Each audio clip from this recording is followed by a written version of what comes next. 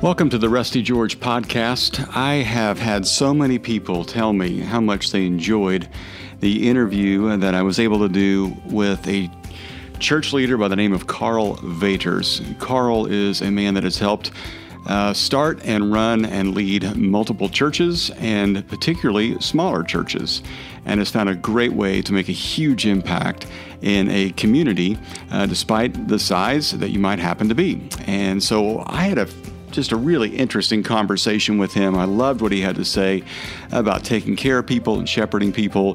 And as we conclude the summer of the best of the podcast, this is one of my favorites.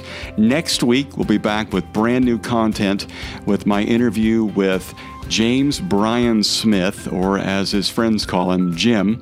He happens to be an amazing theologian, professor, author, and now a friend. And I'm so grateful that I got time with him, which you'll hear next week on the podcast. And then after that, we're going to be shaking things up a little bit and doing some interviews and some new content specifically designed to help make real life simple, especially for leaders of churches and leaders in churches.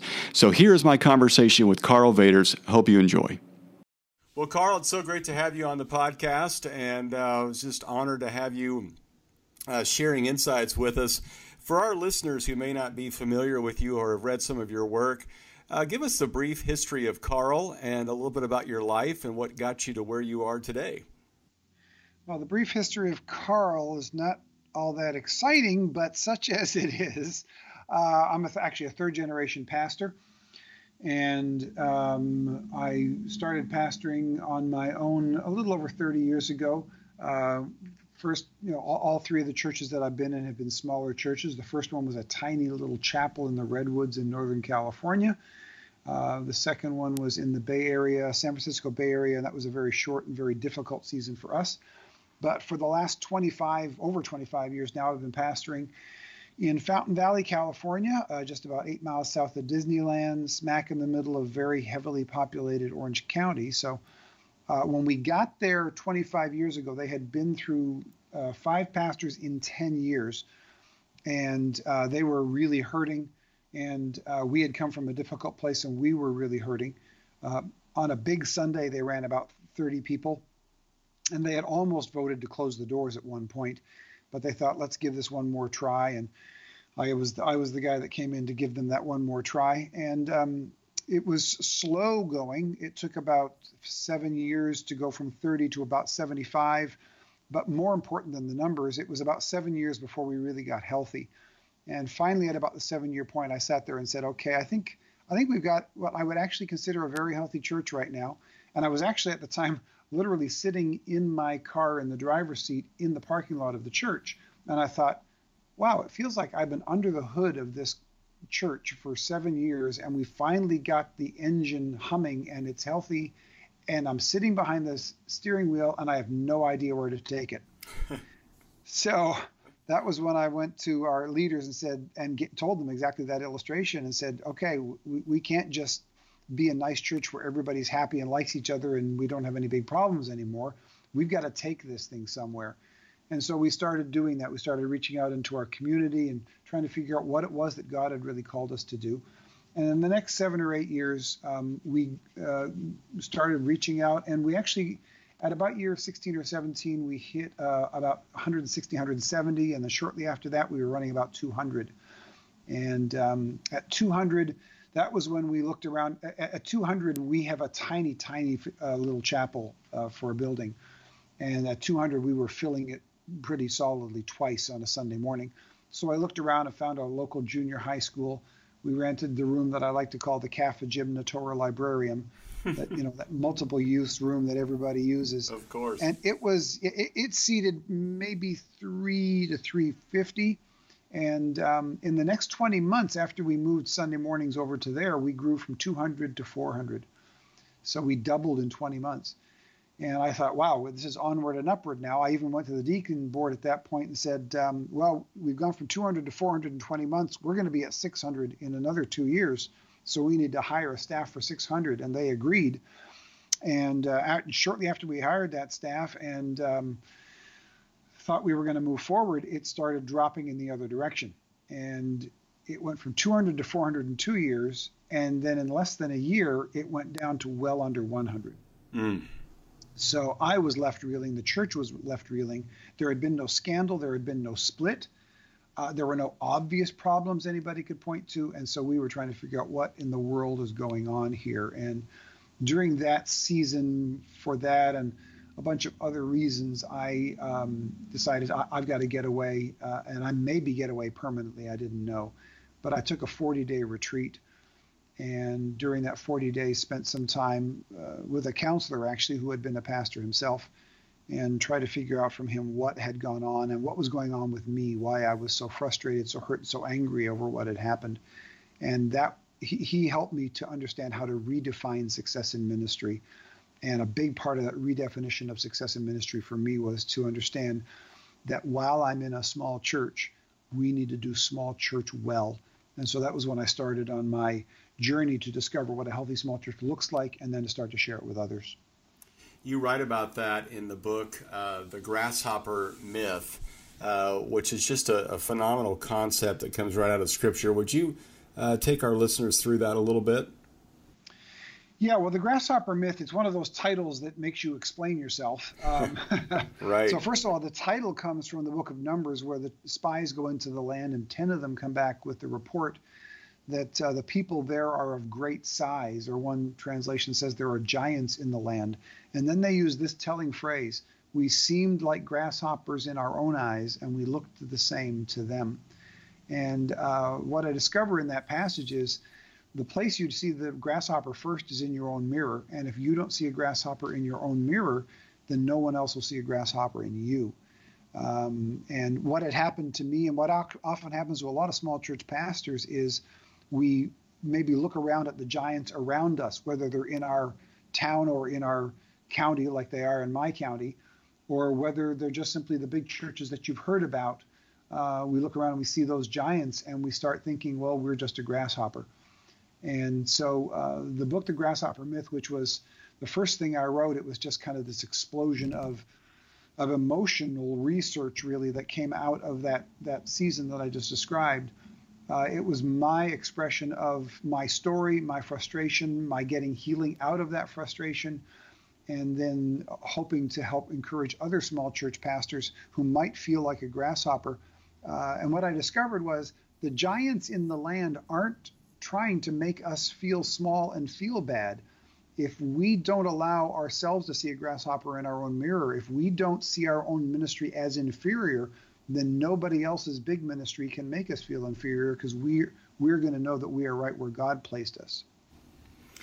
I love that imagery, and I want to circle back to something that you said in regards to you feel like you finally got healthy as a church, and then you talked about as another aspect of that health being not seeing yourself as a grasshopper, but do small church well.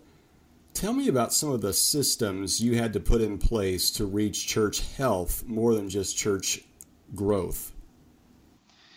It was about a mindset first and systems later.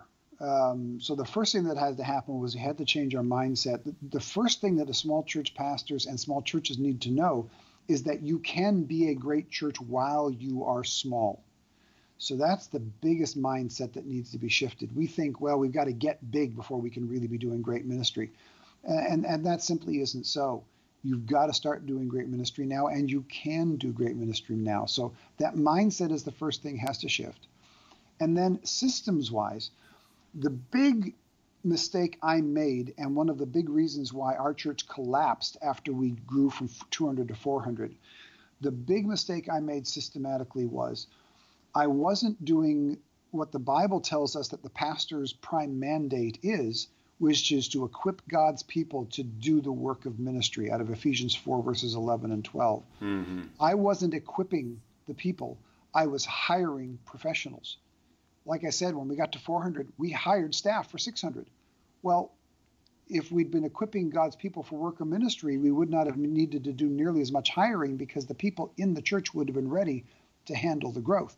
So people have asked me since then, if you grew again like that, what would you do? And my answer right now is we'd do just fine, thank you very much. We could double in the next 2 years if God brought that increase, and we could do it without hiring anybody from the outside right now, because we have trained our own people to be leaders, and they are stepping up and they are doing that. So the only system we really concentrated on was simply how do we do discipleship better.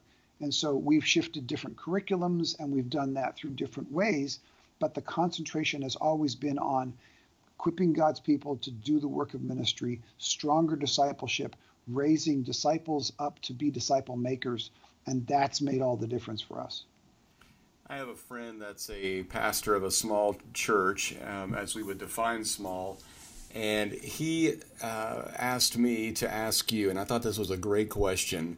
What are some of the best questions to ask for self-assessment of your congregation and leadership to basically determine health?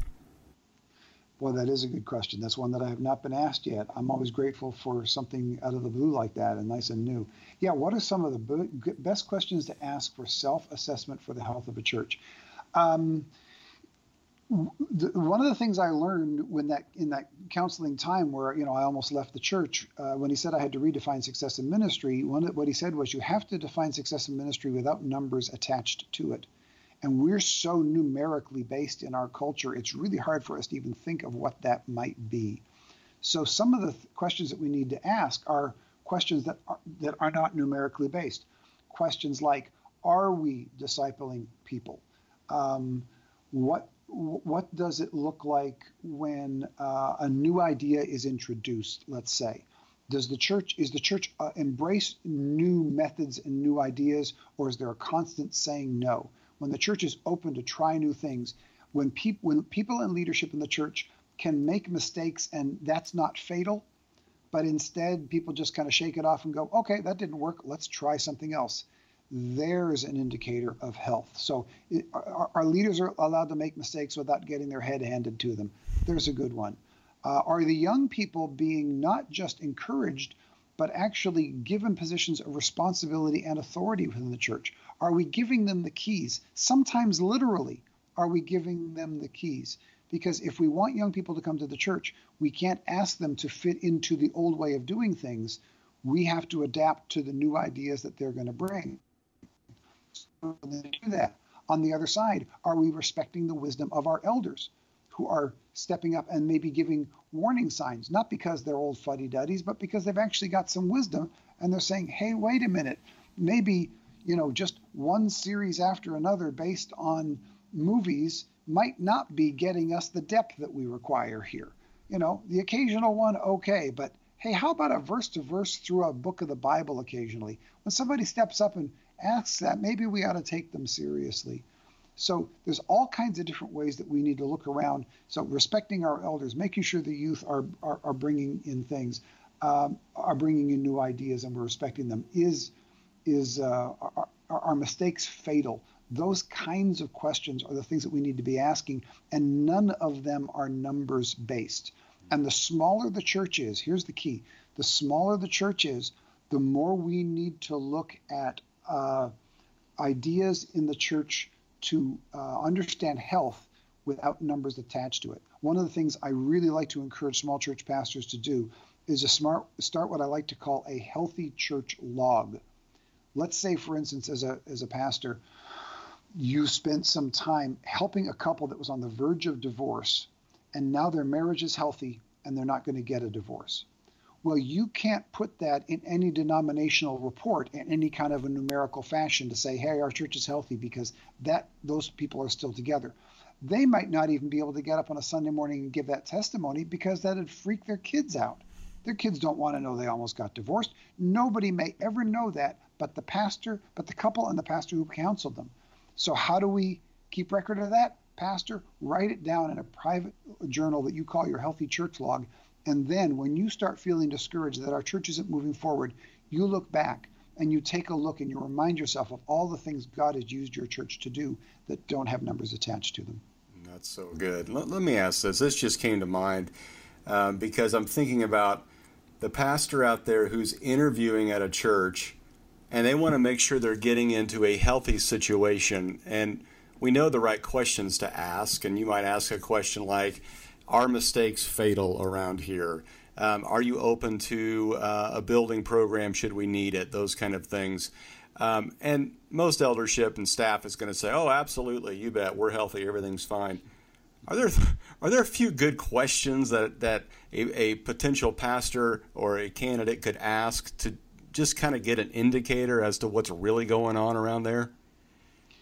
Yeah, oh, that's a loaded one, isn't it? Because every one of us knows that situation. In fact, it's funny as you say that. I'm checking on my phone here now because just the other day, I tweeted an older post that dealt with that issue, and I'll get to the issues in it in a moment. But what I'm looking up is one of the responses from somebody. Here we go. I took a little clip out of that article.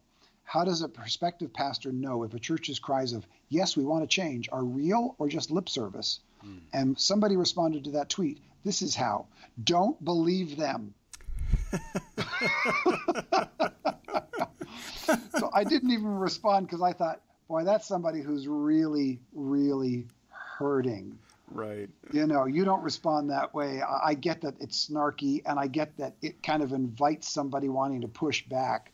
But boy, oh boy, there's a whole, we can laugh at the way it was said, but the bottom line is there's a whole lot of real hurt behind that kind of a statement where you just can't believe them because it's never, ever going to be that way. And I get it because there's a whole bunch of churches that have, had that kind of, situation. So what kind of questions do we ask? Here are a couple of ways that you want to approach it. First of all, ask, how has the church made changes in the past? When changes have been proposed in the past, how did that work out for you? Because the best predictor of the future is the past. If they say, well, it hasn't gone so great in the past, people haven't really warmed up to it, but we're ready now. Oh, maybe not. So that's something you want to do. Are mistakes fatal? If we do make a mistake, what are you going to do about it? There's another one. Ask the leaders, do you think the congregation is behind this? And ask some congregation members, do you think the leadership is open to change? I've known pastors who've gone to both situations where all the leaders are ready for it, the congregation isn't, but we're the leaders, so we'll get them through. Or the whole congregation is ready to change. There's a couple leaders that aren't, but that's okay. We'll overwhelm them with our numbers. And that never works. Never works. I mean, you're never going to get absolutely everybody on the page, but if they can't at least identify the one or two who are going to be against it and give you some assurance that they really don't have that much impact, then you really, really want to be careful about that. Another thing you can do is, can you identify those who are going to be the ones that I'm going to have a challenge with? And can I sit down and actually have a chat with them before I say yes? That's a good one. That happened to me 25 years ago at our congregation. I was told the names of two people who were going to be my problems. And I sat down with each of them separately, and I had a conversation with each of them separately and heard their hearts and found out that they did not deserve the reputations they had been given. And so I knew I could move forward with that. But I sat down and I had hard talks. I straight up asked them a question. Here's the reputation you have. Can you please answer that for me? Now, I know that's a hard question to ask, but I didn't have the job yet. They couldn't hurt me. Right. That's right. Right. And if they could hurt me, then I needed to find out before I went and before I was in a position for them to hurt me. So ask those tough questions up front. That's good. That's so good. Okay, let's shift gears a little bit. You and I have talked several times about the difference between being a chaplain and being a pastor. No disrespect to chaplains, but in the pastoral world, talk our listeners through the difference in those two and what people are commonly missing when they are trying to chaplain their church rather than pastor it. Yeah, it's an important distinction. And I would add more than simply no disrespect to chaplain, great and awesome respect for chaplains. Mm-hmm. We simply need to understand that while the Venn diagram of pastor and chaplain has some overlap, they do not have a complete overlap.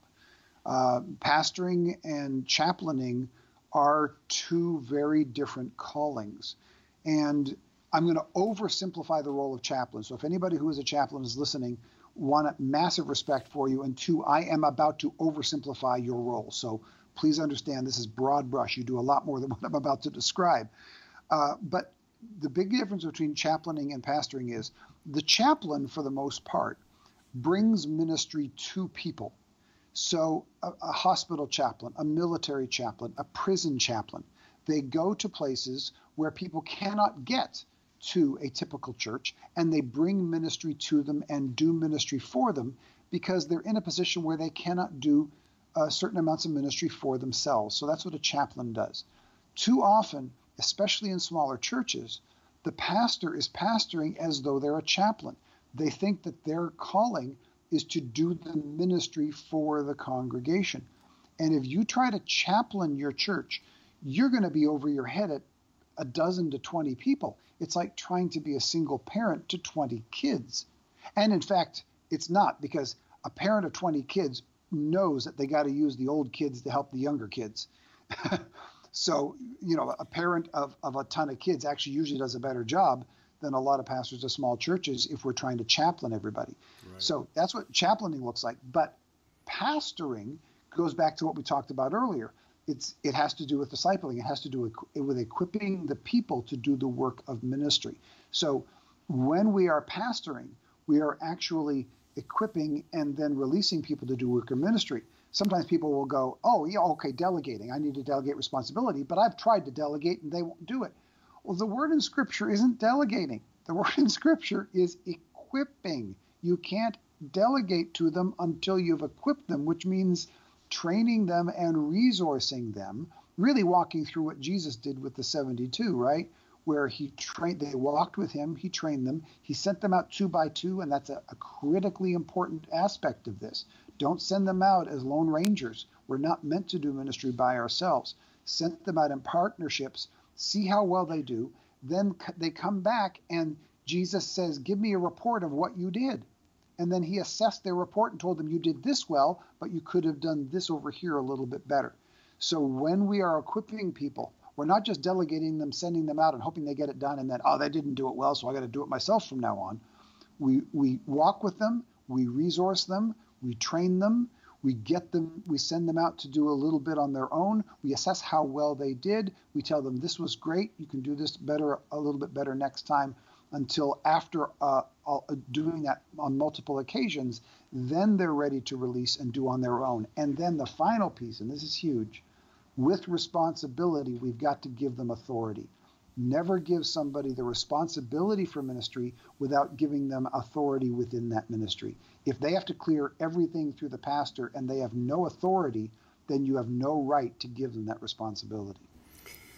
Wow, that's so well said. And I noticed what you did not say, and that is 6 weeks of Saturday morning classes from 9 to noon in the gymatorium, which is typically how we pastor the life out of people. Okay, so what you described there is a word that circles back around, and unfortunately we lose track of it at times, and that's the word mentoring.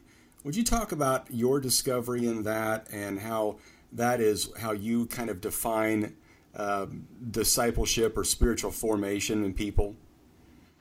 Yeah, mentoring is such a critical, important thing. What you just described, the 6 weeks of classes, there's nothing wrong with that, but it should be. But if we do it, even, and we don't have to do it in that format, but even if we choose to do some aspect of discipleship within that format, it should only be some aspect of it.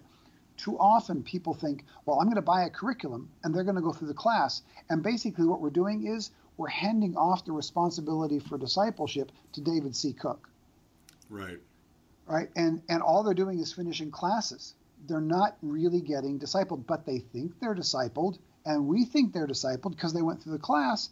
And then when we hand them the responsibility, they can't do it. Why? Because all they did was sit in a class. They got some head knowledge. It's great head knowledge, but it's better if it's attached to actual real world reality. And that's what mentoring does. Mentoring is the oldest and most successful training for leaders ever devised. It was the method that was used by Jesus, by the Apostle Paul, by all of the early disciples. We're walking through life together. We're demonstrating how to do things for them, and then we're releasing them into ministry. Now, real quick, before every pastor sits there and goes, I can't mentor every individual in my church. What you're thinking of is you're thinking of sitting down over coffee with everybody in the church one-on-one. That's not mentoring. That's codependence, or that's a recipe for disaster for you. That's for sure. The actual missing ingredient to most of what we call mentoring is the group dynamic. Most of the best mentoring is done in a group. I remember when I was a kid, and I was really young, and I heard, for the first time ever, I heard about Alcoholics Anonymous. And I heard you get a whole bunch of drunks and you put them in the same room together. And I thought, that's the biggest recipe for disaster I ever heard. They're just going to get each other drinking. But no, the group dynamic actually makes a difference, because when you get in the group, somebody in that group is going to be ahead of you on your path and can help you. And somebody in the group is going to be behind you on that path, and you can help them. And in the dynamic of people sharing a similar struggle, but each helping the other in areas that they've struggled with, that's where the mentoring comes in. So in a church, instead of just starting another Sunday school class, pastors need to look around and find people who are willing, available, and able to be mentored. And all three of those things matter. They have to be willing to be mentored. Yeah, I'm willing to sit under somebody else and learn. Two, I'm able to do so. That is, I have the capacity to become a leader. I'm not just going to sit, and I'm not going to be the person who sits on the edge complaining about anything. I've got a willing heart. And then thirdly, I'm available. My schedule fits, quite frankly. Sometimes it's just about the schedule for now. And so what you want to do is you want to find 3 or 4 folks who are able to get together on a Thursday night, once a month, or whatever it might be that fits your schedule. And then the dynamic of the group actually starts taking over, and it provides a momentum so that you don't have to provide all of the momentum, because they start holding each other accountable as well. So mentoring becomes a real key. And the smaller the church is, the more we get to mentor.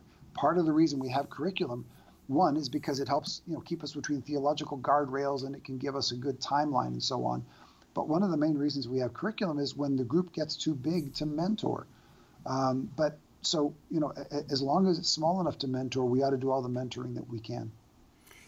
Well, Carl, this has been fantastic, and I love what you said there, because it not only helps us learn how to mentor, but how to be mentored, which is an availability and a willingness, which at some point in our life is how we got to where we are, and obviously will keep us going. So I'm just honored to have a few moments to be mentored by you in this knowledge. This is fantastic, and for our listeners too as well. So, Carl, thank you so much. I want to end our time with the 3 questions that we ask everybody that I shamelessly stole from William Vanderbloemen. And I feel like I have to give him credit every time, because I don't know if he might one day listen. The first is a favorite book that you've been reading. The second is a favorite app you've been using. And the third is a favorite stage mistake you have participated in or seen. And so we'll start with your favorite book you've been reading. Gotcha. Yeah, I just finished. This is not gonna sound typical for a pastor, but it's a book called Lust for Life, which is the biography of Vincent van Gogh by Irving Stone. It's over 50 years old, but it's pretty much considered the definitive, or at least the most popular, biography of Vincent van Gogh, the great painter. And, I have zero understanding of art. I have no idea why Van Gogh is great art and Thomas Kinkade is considered schlocky. I know that's the truth. I have no idea why. But Vincent van Gogh, one of the great artists who changed the way we perceive art, and yet he was a lost soul without question. And yet the only reason he became a great artist, he only actually sold 1 painting in his entire lifetime. But his brother, who was actually an art dealer, saw the genius in him and actually paid for everything for him, supported him, rent and food and housing for virtually his entire life, to support what he knew was great art even when nobody else saw it. And at the center of Vincent van Gogh's story is a brother who loved him and supported him when nobody else could see his greatness. And there's just a real touching story there. So Lust for Life, Irving Stone, great book. I've heard you mention that before, and I actually just got my copy of it in the mail, so I'm excited to read it. Oh, there you go. Yeah, you'll enjoy it. There's a part at the beginning, especially when he actually wanted to become a minister, and he went to the coal mines of Belgium to be a minister. And the story of the harrowing stories of the coal miners are just, the pictures of it are sticking in my brain just from reading it. You're going to love it. In fact, I'd love to hear back from you after you finish it, how you like it. I'll do it. Okay, app. The app. There's a great app out there called Mention, and it doesn't work as well on the phone. I don't know why. It used to, but lately it doesn't. But if you got a laptop, go to mention.com. And what Mention does is it allows you to put in up to 3 search terms, and it then automatically and for free for the first 3 search terms will constantly monitor the entire internet and send you notices whenever those terms appear. So, for instance, if you want to monitor your name or your church's name or your ministry's name and find out, are other people talking about you online? Are people talking about your church online? Or are people talking about your ministry online? Enter those terms, and every single time they appear, they will come on Mention. So I get to monitor that conversation. And every once in a while, I jump in a conversation where somebody's talking about my book, and they go, "How did you even know that we were talking about you?"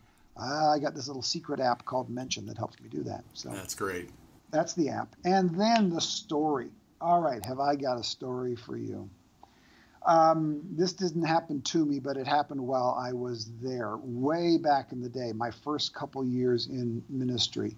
I was associate pastor on staff at a large church, and this was way back in the day of choirs and choir robes. I know there are still some churches that have that, but back then everybody did.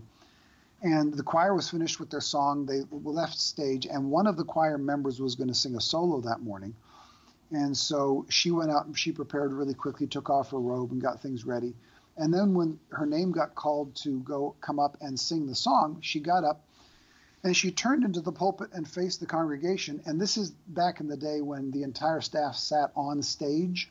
And so I was sitting on stage with 4 or 5 other staff members. And so she turned around, and now she was facing away from us. And what she didn't know was that in her rush to leave the choir room and come out for her solo, she had tucked the top of her skirt into the top of her pantyhose. And so now the entire staff was sitting behind her with a view that we really felt entirely inappropriate to be looking at. And so we're trying to not look like we're ignoring her because we're sitting on stage after all. So trying to look in her general direction without looking at something she was not intending to show us. And then she proceeded to sing the song, and I am not kidding. She sang the song, "His eye is on the sparrow, and I know he watches me." And I do not know how all of us made it through that intact, but somehow we did. And she had a great sense of humor about it.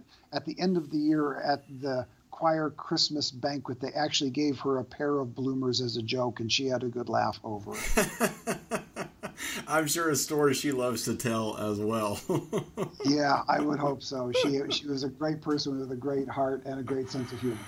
Oh, that's fantastic. Well, Carl, this has been just wonderful and so enriching, and I so appreciate your time and willingness to help out churches, church leaders, and just to make a huge impact in the world, which you've already done. And so thank you for your time, and we hope to talk to you again. You got it, Rusty. Thanks. Well, thanks so much for listening. I hope you enjoyed that as much as I did. And as always, share it with a friend. And next week, we'll be back with James Bryan Smith. If you want to, look him up on Amazon. Check out some of his books. I highly recommend his series on beauty, The Good and Beautiful God, The Good and Beautiful Life. His book on embracing the love of God is phenomenal, and he's just a phenomenal communicator, writer, and soul. So I look forward to talking to him with you next time.